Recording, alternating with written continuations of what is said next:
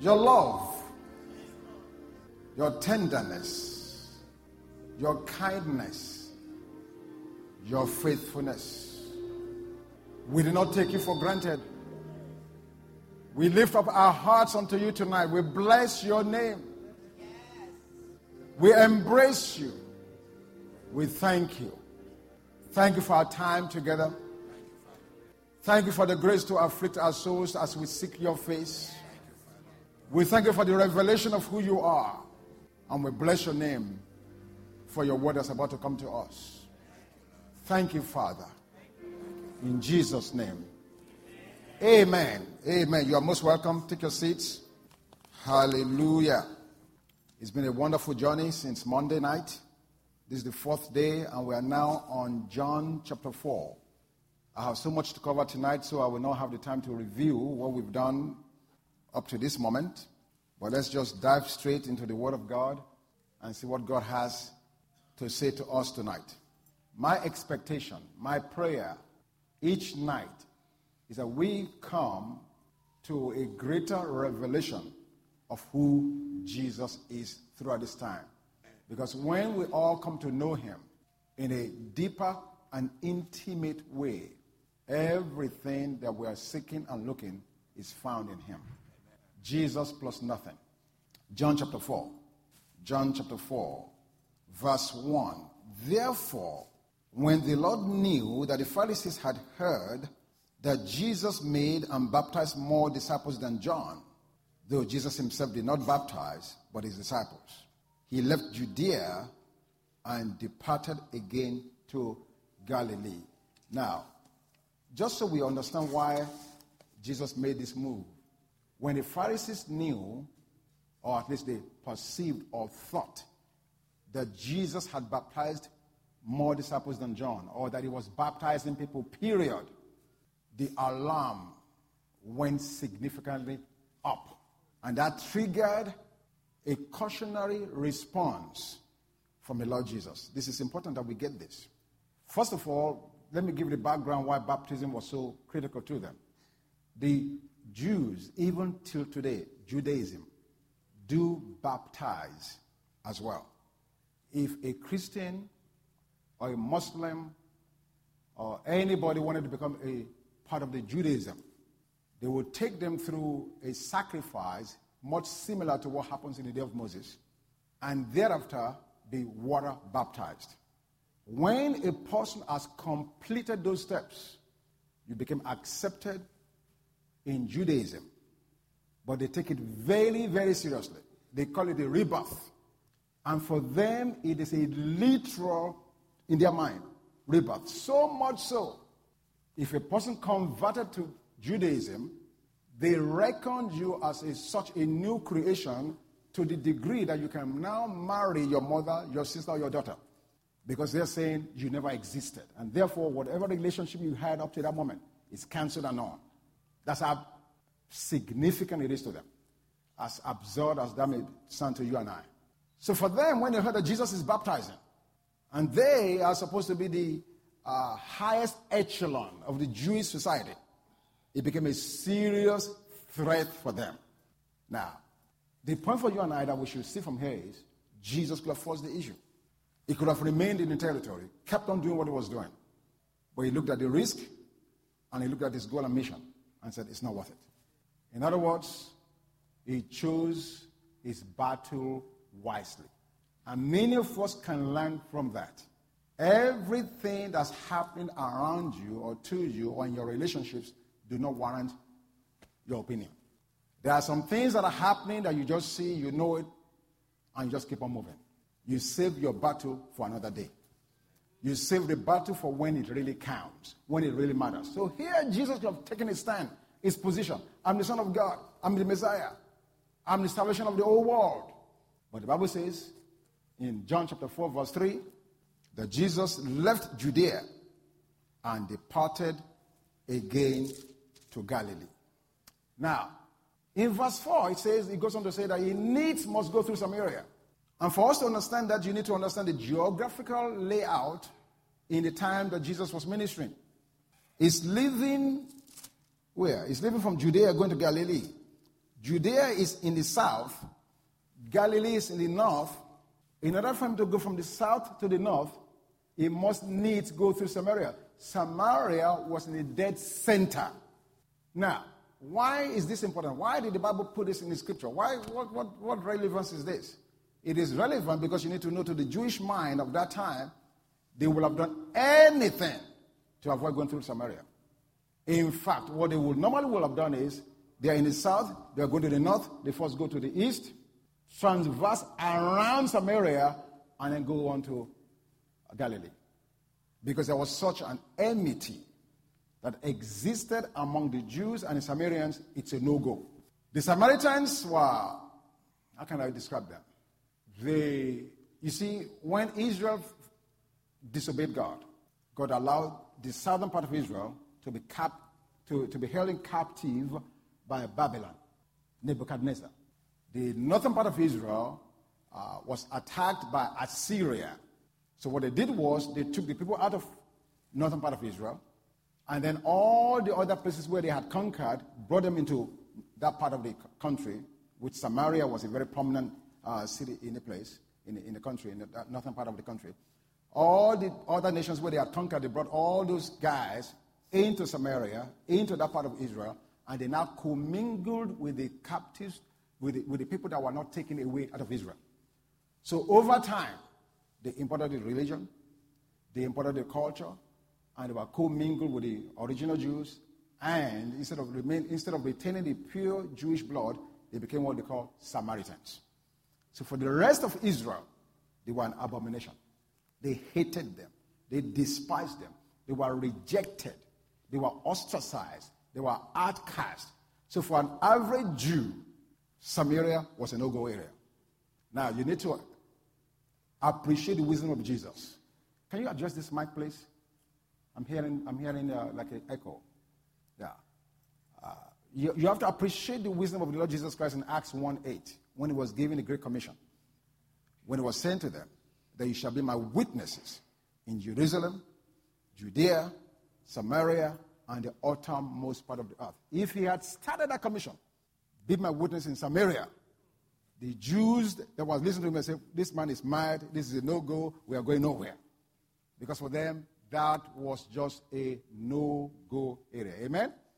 So, let's keep on reading. In verse 5, John chapter 4, so he came to a city of Samaria, which is called Sychar, near the plot of ground that Jacob gave to his son Joseph. Now, Jacob's well was there. Jesus, therefore, being wearied from his journey, sat thus by the well. It was about the 6th hour. Now, I like the original King James because it carries a meaning that I don't want to be lost here. On the original King James, it said he sat on the well. Big difference. Sat on the well. Think of this. The well is sitting on a well. First of all, you are traversing a territory that is a no-go for a Jew. He will have stood out like a sore thumb. I mean, conspicuous. 6th hour, meaning 12 noon. Broad daylight. And this particular well was a renowned well that Jacob gave to his son. So everybody in Samaria knew this well as Jacob's well. Here's Jesus. He's coming uninvited to Samaria. He said, I must needs go through Samaria. And you get to Samaria at noon. And you chose Jacob's well and you sat on it. If you've been following what we've been saying, what is he doing in heaven today? He's sitting at the right hand of the throne of God. What does sit denote? What does it mean to sit? Rest. So he was sending a message that the well has come. And that from this moment forward, it is a finished work.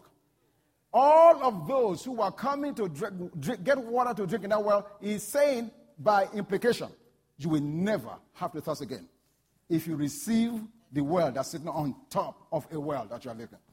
Oh, hallelujah. Jesus, the rest of God, sat on the well, thereby implying that rest had come because the work was finished. Isaiah chapter 12 verse 3 talks about how with joy we draw from the wells of our salvation. So Jesus here, sitting on this well, was sending a message. So, Here we are, 12 noon, verse 7, John chapter 4. A woman of Samaria came to draw water. A woman. First of all, in that culture, it was most unlikely that you will find a woman drawing water in the midst of the day. They do it early in the morning or late in the evenings, but hardly ever in daytime.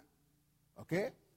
But the woman that we are looking at here is a very peculiar woman. It's not just your average woman. There was a reason for which she would not come to draw when the other women were drawing. She had a bad reputation in the community. Therefore, she wanted to avoid any gossips, any ridicule, any persecution. So she chose a time when it would be most unlikely that any other woman would be there. Secondly, in order to appreciate this Jesus of which we are talking about, you must understand that for the Jews, and in particular for the rabbis, and even most particularly the Pharisees, they never speak to women in public. Not with their wives, not their daughters, much less a stranger. So much so that when they're walking on the streets and they saw their wife coming on the other direction, you just ignore, you just pretend as if you never saw them. Because, in fact, this you can see this or read this in so many commentaries. It was not unlikely that the real selective Pharisees, when he saw a woman on the streets, would close his eyes. And many of them they call the bruised and the bleeding. Why? Because with the eyes closed, this guy is still walking and he runs to... That's how ridiculously sanctimonious they are. Close his eyes just so he doesn't get tempted, he doesn't get lost in his heart, he doesn't want to look at the woman, so he just closes his eyes and he keeps on walking. So now, I'm giving you this background so you can appreciate the fact that Jesus entered into a dialogue with a woman. He knew it was a taboo. He knew it was a no-go. It was bad enough that he was found in Samaria, where most respectable, quote-unquote, Jews or rabbis, teachers, prophets will have avoided. He didn't avoid it. He faced it head-on, but not only that, sat on the well, and the woman came. So to this woman, he says, give me a drink. Whoa! What? Did I just hear what I just heard? From that woman's perspective, remember, she's been abused by men. Now she comes to fetch water, trying to avoid other women. And a man starts to talk to her. But in particular, this is a Jewish man. So you have to wonder if she thought this was going to be a hit. Because that's what she's done all her life. She's been hit by men all her life. So she immediately said to Jesus, John chapter 4, verse 8 says, for his disciples had gone away into the city to buy food, which that was a convenient thing that Jesus told those guys. Just send them, hey, you guys go buy some food. Because had they remained there, Jesus would have been hindered in doing what he's doing. Their comments, their body language. What? Are we saying this? Is this for real? Is he talking to this woman? Is she not the same? I mean, they would have asked 900,000 questions for which the man would not be able to do what he was trying to do. Okay? So, verse 9. Then the woman of Samaria said to him, how is it that you, being a Jew, ask a drink from me, a Samaritan woman? For the Jews have no dealings with Samaritans. Jesus answered and said to her, if you knew that gift of God, and who it is who says to you, give me a drink, you will have asked him, and he will have given you the living water. Jesus is saying, woman, you have no idea. Today is your divine day. You have no clue. Destiny is knocking on your door today. If you have the perception to see who is standing before you. I'm asking you for a drink, not because I'm thirsty, but I'm actually asking you because I'm trying to open you up for something I want to give you. Amen. If you need the gift of God, and who it is who's talking to you, Abba, this person talking to you has within him a well, bigger than the well that you come into. Amen? Amen. So, the conversation goes on. Verse 11, the woman said to him, sir, you have nothing to draw with, and the well is deep. Where then do you get that living water? Now, I think here in this conversation, Jesus is showing you and I the very simple ways of engaging people in personal evangelism. That's what's happening. John chapter 1 verse 29, the Lamb of God that come to take away the sins of the world. John chapter 2, we saw him clean out the temple. Why? Because they were desecrating it, because the house of God should be a house of prayer for all nations. John chapter 3, for God so loved the world, he gave his only begotten Son. So chapter after chapter after chapter, we are seeing the focus that even though Jesus does this or does that, he never lost track of his mission on earth. He never lost track of his purpose. So now, he said, I must needs go through Samaria. Does he not know the history of Samaria? Does he not know what's going on there? This woman coming there at 12 noon, was it a coincidence? No. He knew that this woman is a reject, an outcast, a woman that the community has a prejudice against, and Jesus had an appointment, a divine appointment, to change her destiny, to change her reputation, and to give her a new lease on life. So when the woman came, he just didn't say, you need to be born again. No. He engaged her. He began to talk to her about things that were non-threatening. And these are things that you and I can learn from. Because we see people, we want to engage, we want to share with them, and the first thing we do is find a big Bible and knock them on the head, you need to be born again. They have no idea what you're talking about. But he started from a point where the woman can relate. Give me some water. That opened her up for conversation. He knew where it was going all of the time. He never lost focus of his goal in engaging the woman. So Jesus here is showing us simple steps in engaging people for evangelism. Amen? Now, so, after Jesus told him that he will become a fountain of water springing up to everlasting life in her. Oh no, verse 13. Jesus answered and said to her, whoever drinks of this water will thirst again. But whoever drinks of the water that I shall give him will never thirst. But the water that I shall give him will become in him a fountain of water springing up into everlasting life. The woman said to him, Sir, give me this water, that I may not thirst, nor come here to draw. Now this is huge. Jesus threw out the bait, told the woman what's available, and the woman's response indicated that she was open for what Jesus had to offer. Please follow what Jesus did next. He knew that she was open because she said, give me this water so that I don't have to come here again to ever fetch water. Good. This is exactly where I want you. Yes. But before I can give it to you, I need to get you to the point of conviction. You are open. I see you are open. But I have to get you to see the condition that you are in now. I have to get you to see where you're coming from so you can get a bearing as to where I'm taking you. Jesus said to her, I mean, look at what happened. The woman said, give me the water. Give me this stuff. It's as if Jesus just put that on the side and said to her, go call your husband and come here. We're talking about water. Go call your husband and come here. Let me share this with us. Okay, let me go on for a minute. The woman answered and said, I have no husband. Jesus said to her, you have well said, I have no husband. Let me just stop there for a minute. The reason we do not see enough manifestation of the gifts of the Spirit is because we don't engage unbelievers enough. Remember I told you last night or night before about the gifts, about the miraculous, the signs and the wonders? They always come to lead the way to salvation, always come to point to Jesus so people can accept him. Jesus is talking to this woman. The woman is open. She's ready. But Jesus needed to bring her to a point of conviction so he can close the deal. So what did he do? The gift, the word of knowledge. Go get your husband.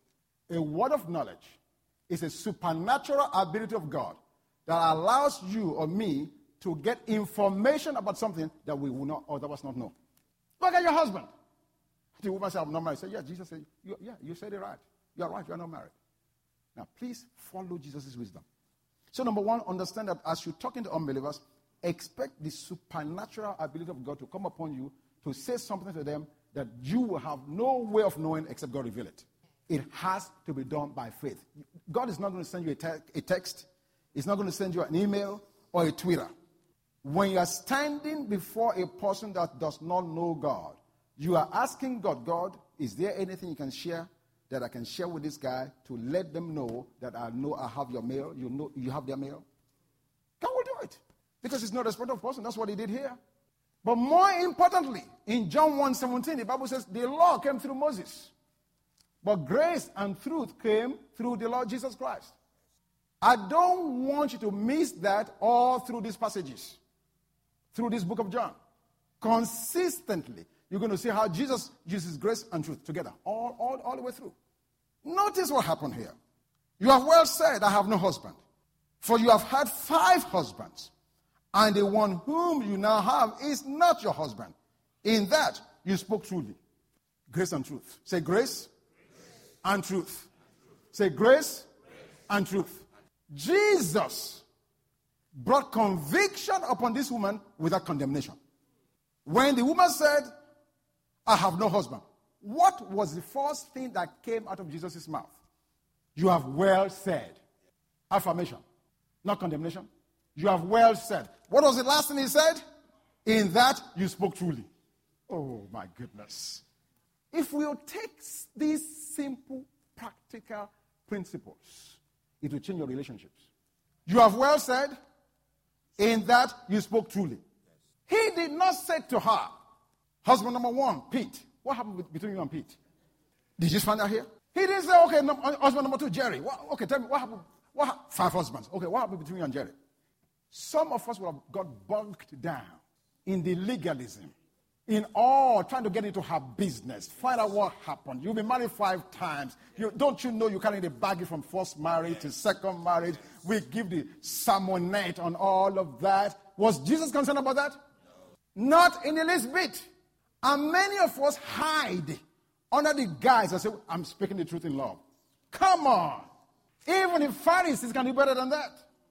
Because in that same chapter, in Ephesians, chapter 4, where it talks about speaking the truth in love, the verses before that says, we have been given the measure of grace.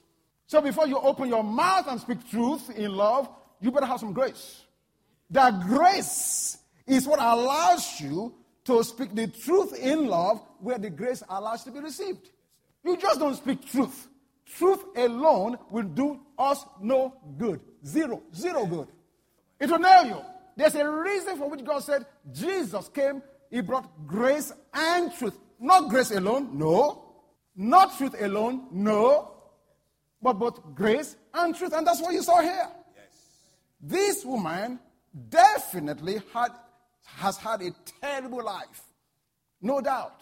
But Jesus, with grace, you can almost see the tenderness in the way it spoke to her about that situation. Now, the only reason he went there was to help the woman see that apart from the well that's talking to her, yes, apart from the Christ, apart from the Son of God, apart from Jesus Christ, if she continued to come to this well, she'd just be multiplying husbands. So he just wanted to bring her to a point of acknowledgement. You've had 5. And the one you are with is not even your husband. He has not even made a commitment to you. He has not found you deemed to make a covenant, to enter into covenant with you. Why are you still hanging there? You almost can hear that in his language. But he did it with decency, honor, dignity, where the lady did not have to feel beaten down than she already was. Yes. That's our problem. Husbands to their wives. We speak truth with no grace. Wives to their husbands, truth with no grace. And we do not know when to pick a fight and when to let things go. We want to iron it out. We debate it, argue it truthfully with no grace. And you're wondering why houses are splitting. Truth alone will not work. Grace and truth, don't miss it. Grace and truth. And you can see this consistently in the ministry of Jesus Christ. Consistently. When he caught the woman in adultery and brought her to him, he didn't just say, what did you do? Why did you do it? How long did it last? He didn't ask any of those questions. The Bible said it was just writing on the ground. Why was he doing that? Showing her some grace. Showing her some grace. Gave her some room. Accommodation. And after all those guys had left one by one, all those Pharisees and hypocrites, He now said to her, go and sin no more. That was the extent of his counseling to the woman. To show you the power of good over evil. To show you the power of grace over legalism. He did not have to take her through a seminar on fornication and adultery. Go and sin no more. I'm sure in that woman's head, those words were ringing because she knew she was in trouble. Her sin would have constituted death penalty. She knew those guys wanted to destroy her. But Jesus' grace just said, go, but don't do this anymore. And you see, when he made those pronouncements, the power and ability to carry it out was in it. If she believed it, then she was free. And that's what Jesus is offering us right now. I don't know, man. I'm getting so excited.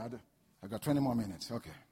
So, verse 19, John chapter 4. The woman said to him, Sir, I perceive that you're a prophet. Come on. I perceive you're a prophet.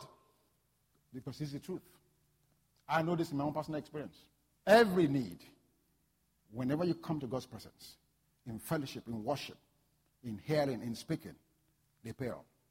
They pale. And you see this in Jesus' life himself. In the meantime, verse 31, his disciples urged him, saying, Rabbi, eat. He said to them, I have food to eat of which you do not know.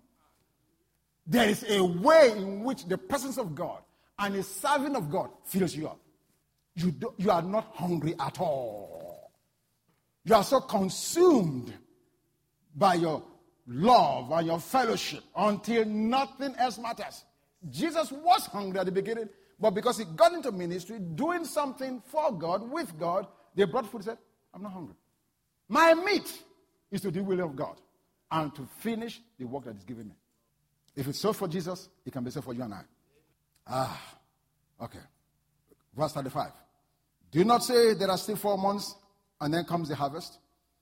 Behold, I say to you, lift up your eyes and look at the fields, for they are already white for harvest. And he who reaps receives wages and gathers fruit for eternal life. Both he who sows and he who reaps may rejoice together. For in this the saying is true, one sows and another reaps. I sent you to reap for that which you have not labored.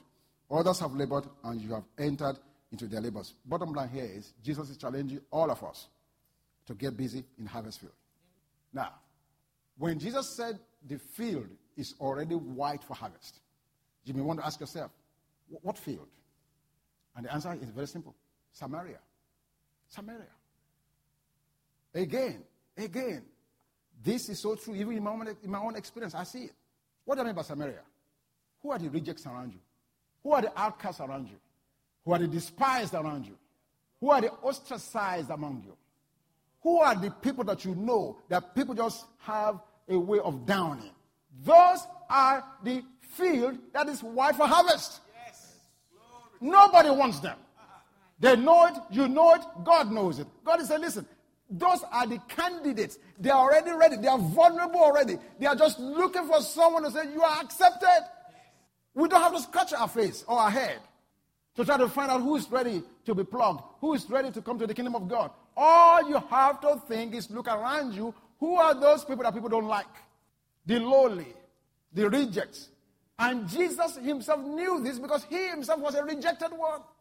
The stone that the builders rejected has now become their chief cornerstone. He knew that. And I'm saying this to us. If you really want to enter into rest this year, cooperate with God. Let God use your mouth to tell his story. Look out for those who are downtrodden. People that are created in the image and the likeness of God. People for which God died. Who is just waiting for somebody to tell them the good news.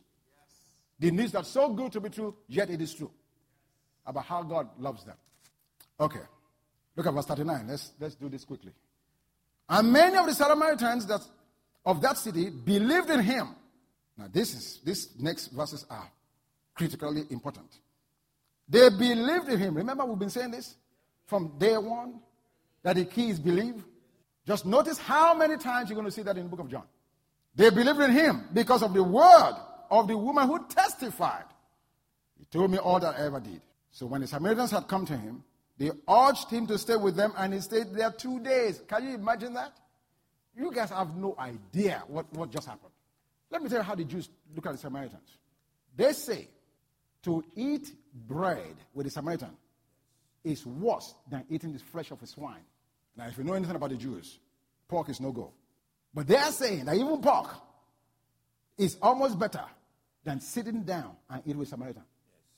Oh, yes. So much so on the day when God spoke to Peter and showed him this sheet with swine in it. He said, it's unclean. I can't touch it. You know, I'm a Jew, dude. Do you understand who I am?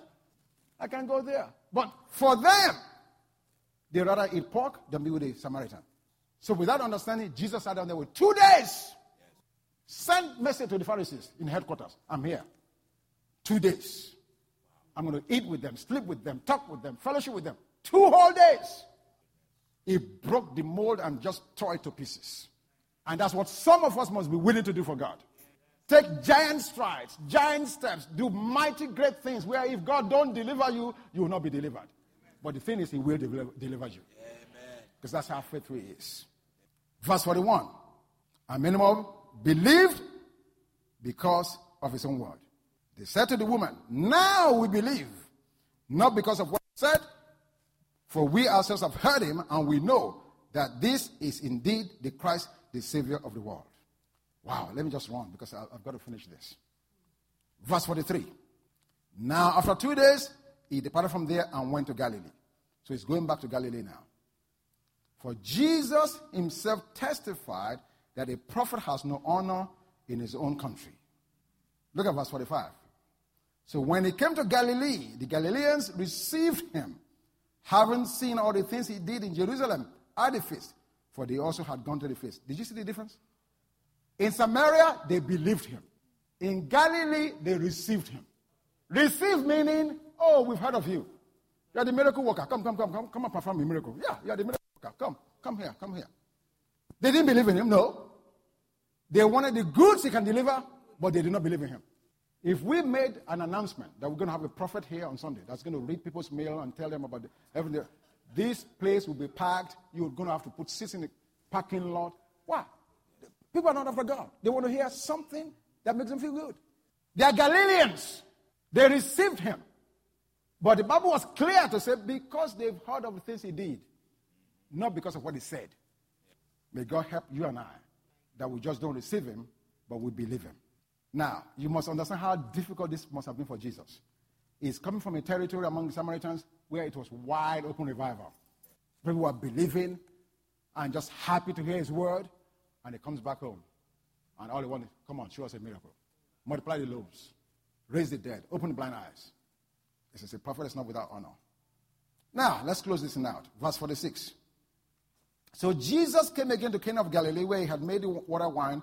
And there was a certain nobleman whose son was sick at Capernaum.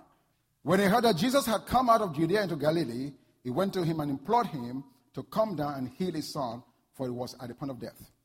Then Jesus said to him, unless you people see signs and wonders, you will by no means believe. His goal was believing. That was Jesus' goal, to get us to the point of believing. At this point, I must say to us, there's 3 levels of faith. Level 1, no faith. Level 2, little faith. Level 3, great faith. You need to find your own level tonight. No faith meaning you just don't believe God. Little faith means like a yo-yo. Every now and then, you don't believe. Great faith means God said it, you latch onto it. You're an early adapter. You grab it. You hold onto it. Okay? Yes.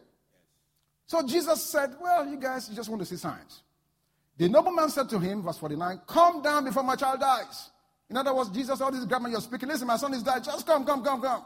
Jesus said to him, go your way, your son lives. So the man believed the word that Jesus spoke to him, and he went his way. And as he was now going down, his servants met him and told him, saying, your son lives. Then he inquired of them the hour when he got better. And they said to him, yesterday at 7th hour, the fever left him. So the father knew that it was the same hour in which Jesus said to him, your son lives. And he himself believed, and his whole household. This, again, is the second sign Jesus did when he had come out of Judea into Galilee. Now, we need to, I want to ask you to compare what happened at this end here with the story of Matthew chapter 18, verses 5 and 10. In both instances, In the instant we just read in John chapter 4, the man was a nobleman, which means royalty. High, upscale, very wealthy, very well-to-do. But because he was at a point of desperation, he needed Jesus to touch his son. He came. But notice his request when he came. Jesus, come to my house and heal my son. He's dying. Contrast that with the centurion, Matthew chapter 8. He just went to Jesus and announced a need. He did not implore Jesus to come to his house. Neither did he even ask him to do anything. He just said, my servant lieth paralyzed with a palsy. End of story. I'm closing tonight by saying this to you. Be careful what directive you are giving God when you're praying. The centurion simply presented the case. This is what's happening. He did not invite Jesus to his house. Did not command Jesus to come to his home to come and heal the guy. And then Jesus, on hearing the situation, the need, said, I am coming to your house. Jesus volunteered himself to come. The man said, Chief, this one is too much. I know what authority means. I'm a man in authority. I tell people to come, they come. I tell them to go, they go. Therefore, you do not need to come to my house. All you need to do is speak the word. Send that word. Because I know when you do so, it will happen. Jesus was so amazed. He openly declared he has never found such faith in Israel. What are we saying to God in prayer? Now, our friend John chapter 4, he had little faith when he came. But by the time he interacted with God, thank God, his position changed. He came with a request and a demand. And you will see that Jesus, he did not do it grudgingly because he wouldn't have done that. But he expressed, wow, you guys, that's all you want signs? At least as much, he said that out. So it's not me, it's not my word, just the sign, that's all you want? Okay, all right, I will oblige you. Because I know where you are. Hebrew legend says this about this guy in John chapter 4. That after Jesus said, go home, your son lives. You know, the Bible said he believed Jesus' word. If that was you and me, your son was dying, Jesus gave you a word, what would you do? Would you return home? Yes. It's not a rocket science. Jeff is looking at me like trying to read my eyeball to see if I say, no.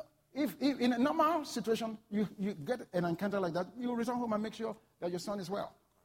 Legend says, this guy so believed what Jesus said, he continued on his journey for a while. And then, as returned, his servants met him on the way. And that's when he asked the question, when did he start mending? And they told him, and he recognized it was the same hour when Jesus spoke. What's the point I'm making? Yes. This guy has so much, he came with little faith. But by the time he encountered Jesus Christ, he was so strengthened in his faith that when Jesus spoke the word, he was no longer desperate. He was so settled in the word of God. Forever, O Lord, that word is forever settled in heaven. He was so settled in the word. He said, yes, I can go to the restaurant and eat a little bit first.